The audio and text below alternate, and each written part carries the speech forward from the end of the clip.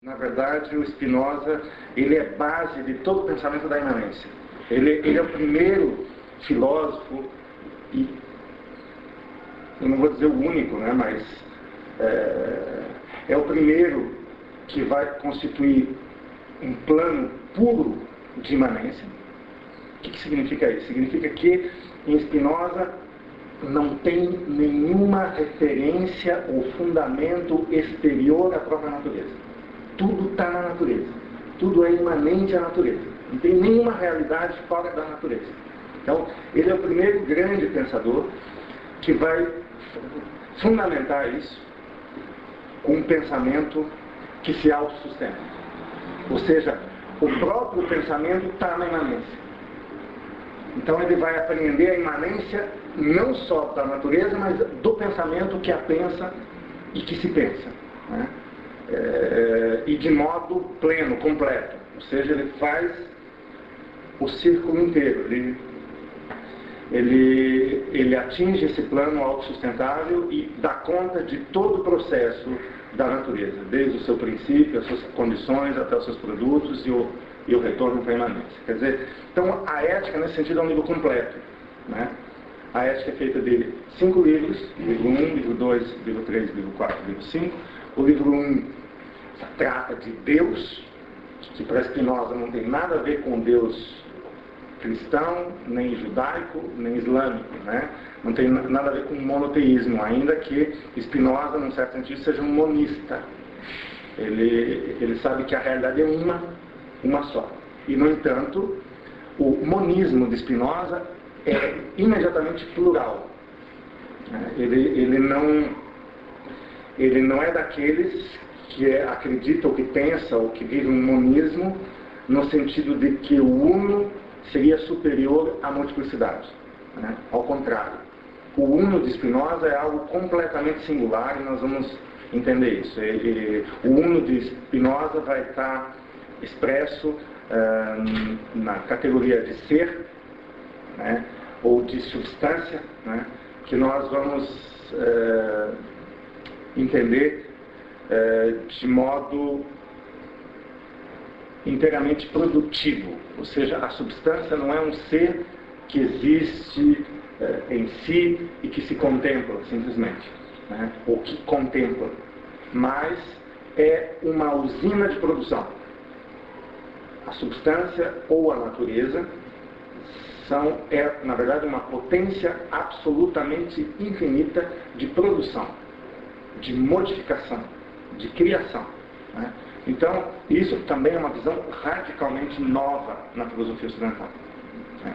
Eu dizia que Spinoza, talvez, não só o primeiro, mas o único, porque é o único que vai criar um sistema de pensamento, né? Que se encerra, digamos assim, ou que tem uma autossuficiência. Ele tem início, meio e fim, digamos assim, né? Essa visão ainda está ligada a um modo, a um estilo da filosofia medieval, digamos assim, né? Os próprios conceitos que Spinoza utiliza, ele expressa através de palavras que são correntes na Idade Média e na própria filosofia ocidental. Então, Spinoza não inventa a palavra, né? Mas ele engravida e detona com todos os sentidos instituídos, né? E cria uma nova maneira de pensar. E para Spinoza, maneira de pensar implica necessariamente em maneira de viver. Spinoza não separa pensamento e modo de vida. Tanto é que Spinoza vai dizer que nós conhecemos ou pensamos de 3 maneiras, o que ele chama de gêneros de conhecimento: a imaginação, a razão, que não é exatamente a razão que a gente entende, porque é um entendimento de relação, e a intuição, que é uma apreensão das essências, que para Spinoza a essência não é forma, mas é potência ou intensidade. Então, esses 3 modos de pensamento são também 3 modos de viver, de sentir, de agir, de reagir. Quer dizer, em Spinoza, pensamento e estilo de vida são uma coisa só. Não há separação entre pensamento e corpo. Spinoza, mais do que ninguém, vai dizer que tudo que se passa no corpo se passa também no pensamento. Porque antes de se passar num ou no outro, vai se passar na potência, que é comum a ambos. Então, atinge-se a potência que se expressa simultaneamente no corpo e no pensamento. Então, não adianta a gente imaginar que é ativo no pensamento e que para isso tem que ser passivo no corpo ou tem que submeter o corpo. Isso, de fato, não vai quer dizer, isso para Spinoza é uma ilusão de consciência, né, que implica uma separação do pensamento do que ele pode. Então, diria Spinoza, é a partir do primeiro gênero de conhecimento, a imaginação, que o homem cria, desenvolve e sustenta as ilusões de pensamento, ilusões de consciência, e, consequentemente, adere ou investe um modo de vida que o separa do que pode. Né? Adere num culto às paixões tristes. Então, Spinoza é daqueles pensadores que não acredita que o pensamento livre tenha uma gota sequer de tristeza, uma gota sequer de culpa, uma gota sequer de insuficiência de ser. Em Spinoza, o pensamento ele é pleno de si mesmo. Ele não tem falta absolutamente de nada. Né? E o pensamento não tem sujeito. Não há um sujeito em nós que pensa. Ao contrário, é o pensamento que se pensa em nós. Então, Spinoza não é daqueles que funda a subjetividade num código como Descartes, que ele critica. Né? Ou eu penso, logo existo. Enfim. E essa obra, a Ética, ela vem na sequência de uma série de ensaios e de experimentações que Spinoza faz. Ele escreve o breve tratado, ele escreve uma série de textos, inclusive um sobre o método, que é o Tratado da Reforma do Intelecto, ou da Correção do Intelecto, que vai ser interrompido no momento mesmo que Spinoza apreende a realidade das noções comuns. E com as noções comuns, ele pode iniciar um pensamento sem partir da imaginação, que é, na verdade, o início da ética. O início da ética, até a 8ª proposição, ele pensa com noções comuns. Né? E ele precisa chegar o mais rapidamente à ideia absoluta, a partir da qual tudo se explica. E ele vai dizer isso, vai chamar isso de Deus, a ideia de Deus. Né? Ou uma substância absolutamente infinita. Né? A partir daí, tudo se desdobra. Ou seja, Spinoza pensa de modo genético, ou genealógico. Ou ele pensa pela causa. Né? Então, pensar é pensar pela causa. E a causa, ela tem várias propriedades ou vários efeitos. Então, ele não pensa pelo efeito. Ou, melhor, se você atingir antes o efeito tem que te levar o mais rapidamente à causa. E a causa é capaz de muitos efeitos. Então, o efeito, ele, na verdade, é uma parte da realidade da coisa. Mas a realidade da coisa jamais se completa. Jamais você atinge a natureza da coisa se você não atingir a causa. E assim Spinoza quer atingir a causa de toda a natureza. De toda a realidade. Não só da existência, como da essência. Então ele vai nessa ideia principal, a partir da qual tudo deriva. Então, Spinoza pensa de modo gerativo, genético, a partir da da causa. E uma vez que ele atinge a causa, ele vai explicar não só a natureza, mas o próprio pensamento, o homem, a alma do homem, o corpo do homem, as paixões do homem, a servidão do homem e a liberdade do homem.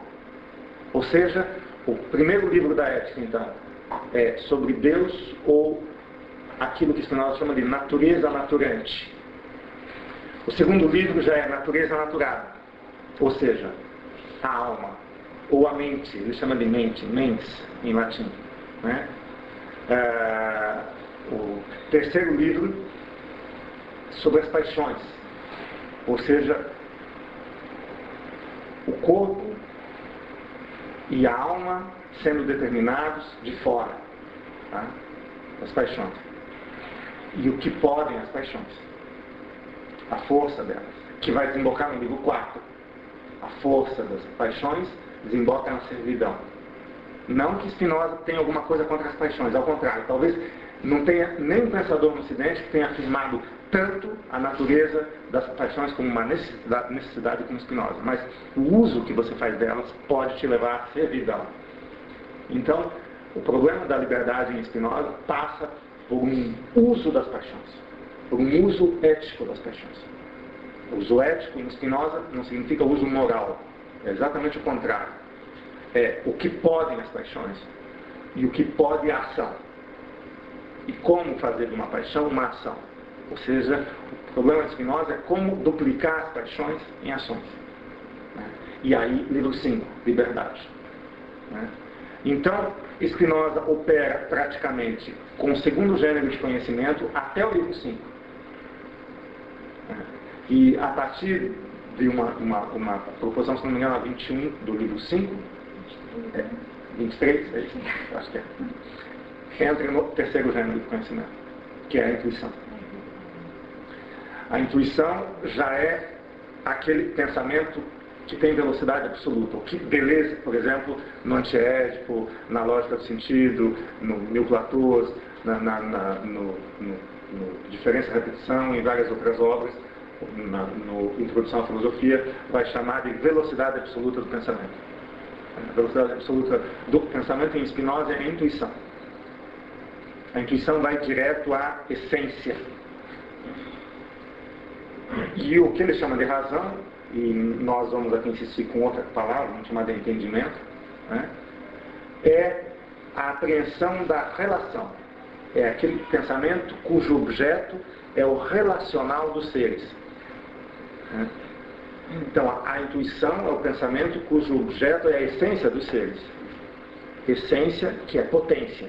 Essência que é intensidade e não forma. E o entendimento é aquele pensamento cujo objeto é o relacional. E as relações. O relacional é a condição das relações. Então, esse segundo gênero de conhecimento, em Spinoza, funciona por aquilo que ele chama de noções comuns. Uma noção comum é uma relação comum. É um relacional, sem o qual não há relação, sem o qual não há comunicação, sem o qual não há modificação, sem o qual não há afeto. Então, a noção comum, ela não é apenas uma ideia, e muito menos uma ideia abstrata. Ela é uma realidade relacional. Então, o entendimento apreende essa realidade relacional. E o primeiro gênero do conhecimento, na verdade, é o que o Spinoza combate, ou seja, o que é necessário ser ultrapassado. Não que ele seja um mal em si, não é isso, mas ele não pode ser dominante em nós, porque se ele for dominante, a gente necessariamente se torna escravo, se torna servil, se torna submetido às paixões. E é isso que ele vai ver na condição humana, inclusive de muitos filósofos. Fala, Luiz. O que se submete às paixões, eu perdi o último pedacinho. O primeiro gênero de conhecimento, que é a imaginação, em Spinoza, ela torna o homem refém das paixões. E vai fazer com que o homem tenha um uso, o que o Hume chamaria de ilegítimo, um uso ilegítimo das paixões. um uso enfraquecedor das paixões, ou seja, onde as paixões tristes vão dominar. Onde elas invadem. Elas invadem. Aliás, Spinoza vai ser o primeiro pensador a fazer uma clara distinção entre paixões alegres e paixões tristes. E dizer que tem uma natureza, aliás, uma diferença de natureza entre as paixões alegres e as paixões tristes.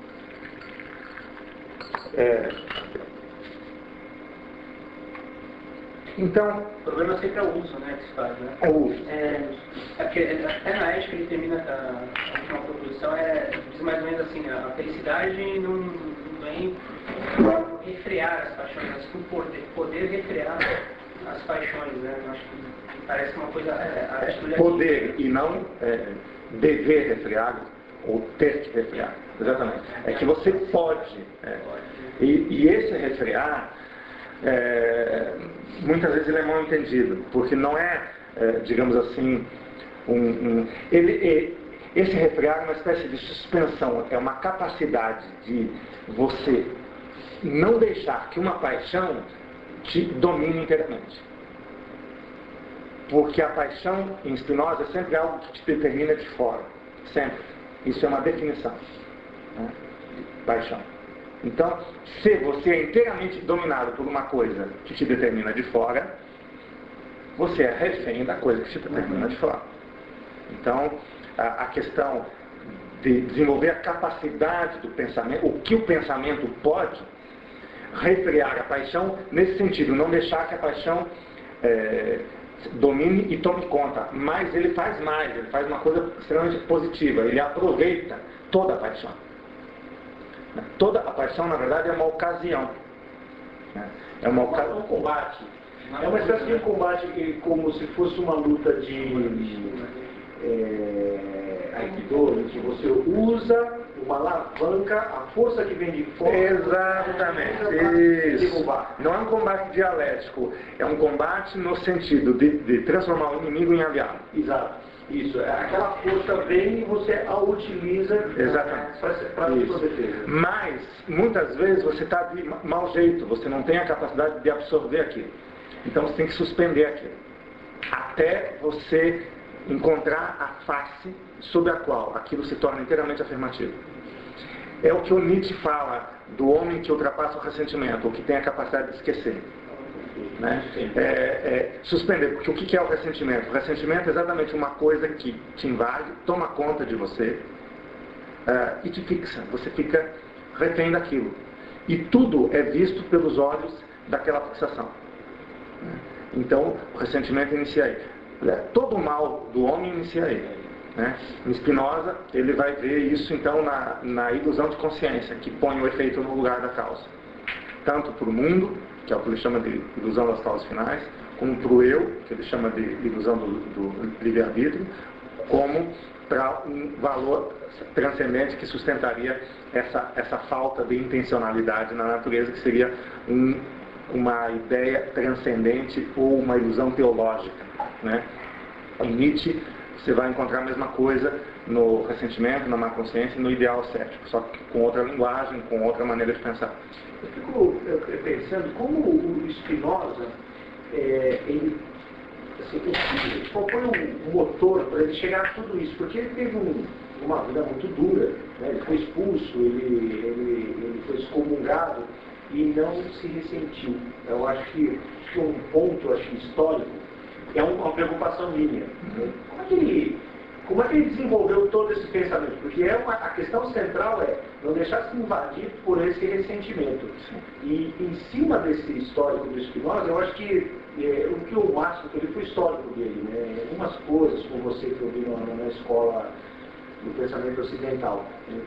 Como ele não se ressente, então ele já percebeu, provavelmente, que não ressentir poderia gerar todo esse tipo de pensamento. Eu estou partindo desse Existem homens, existem animais, existem, digamos assim, posturas na natureza que nos mostram imediatamente o caminho, né? Uma intuição, né? A máxima velocidade. Spinoza é daqueles que não acredita que a natureza é negativa, ou que tem algo de negativo na essência dela. Né? Ele não acredita na existência do mal. E por isso também ele não precisa acreditar na existência do bem. Sabe que a natureza, para ser, basta ser. Ela é, de alguma maneira. E ser é antes do bem e do mal, ou além do bem e do mal, como diria Nietzsche, né? Ele sabe que o mal é apenas um modo de relação. O mal vem de um mau jeito, de um mau encontro. Então esses homens que atormentam, que escravizam, que dominam, que expropriam, que massacram, e mesmo os que se submetem, eles estão inteiramente invadidos e investidos desse mau jeito de ser. Então Spinoza acredita que o homem precisa criar um jeito de ser que ultrapasse essa posição da imaginação. Ele sente o homem vítima das ilusões e de um modo imaginário de pensar. Um modo praticamente delirante de pensar, né?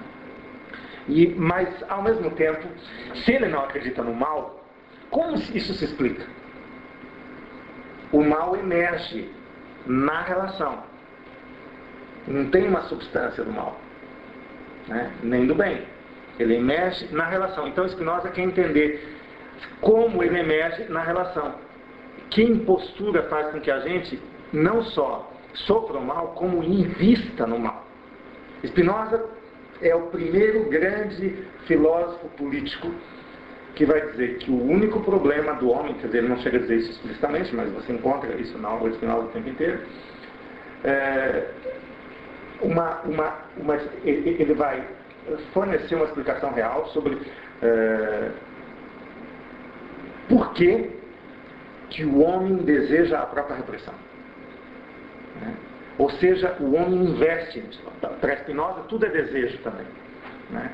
Então, se existe submissão, se existe escravidão e se existe produção do mal, o desejo que está lá fazendo isso.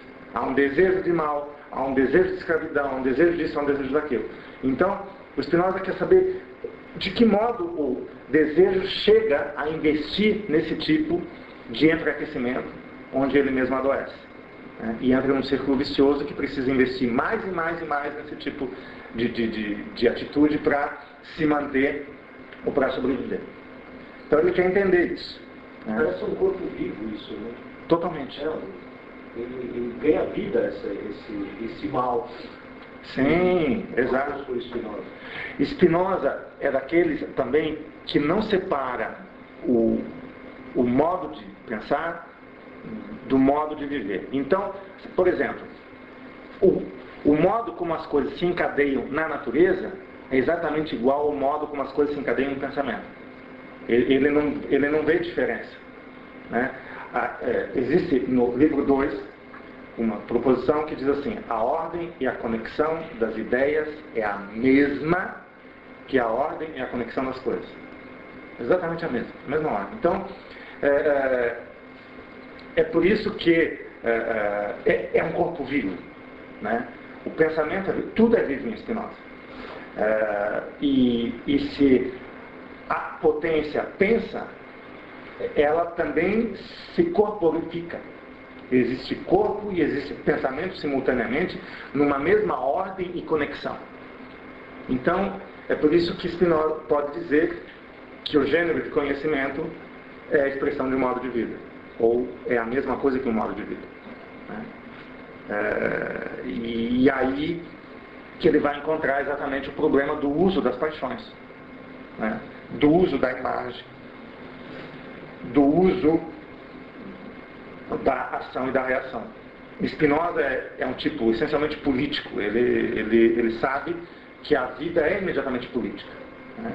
A vida é potência, né? Só que é daqueles também que faz uma distinção clara entre potência e potestas, ou entre potência e poder, né? E também é daqueles que faz a distinção clara entre ética e moral, né? Então, a política em Spinoza é um modo de viver. O indivíduo ele é imediatamente político, mesmo que ele não queira. Ele está em relação. E as relações fortalecem ou enfraquecem. Isso é político, ao mesmo tempo que é ético. Então, é evidente que há um pano de fundo muito forte que contextualiza o pensamento de Spinoza. Mas o que é mais interessante é que o pensamento de Spinoza ultrapassa todos os conceitos, ou, aliás, os contextos, né? Ou seja, isso significa o quê? Que Spinoza ultrapassa a condição existencial, e principalmente da sua época. Ou que Spinoza não entende que a realidade se reduz à existência. Tá? Existe uma dimensão essencial da realidade, existe um plano virtual, né? Que não que é tanto mais real quanto mais ele é princípio e condição da própria existência. Plano virtual, mas não imaginário, né? Não imaginário. Exato. Imaginário não tem nada a ver com virtual. Tudo depende do virtual. Na verdade, o virtual... O virtual é o que o Spinoza chama de natureza naturante. Né? Ele é pensamento também. Né? E o pensamento tem um ser ontológico, não é um ser subjetivo. Não é a consciência que pensa. Aliás, em Spinoza, junto com Nietzsche, vão fazer uma crítica radical à consciência. A consciência é sempre secundária. E geralmente a consciência é ignorante. A instância mais ignorante em nós, geralmente, é a consciência. Então, na questão política, Spinoza diria, não adianta de nada dar consciência ao povo. Exatamente o contrário. É pela consciência que você é capturado. Os marxistas aí teriam uma certa dificuldade em entender isso. Né? Ainda que a gente tenha simpatia pelo marxismo. Sempre com uma crítica forte. Temos que recuperar Marx naquilo que tem de potente e liberador, que é um pensador fantástico. Tá?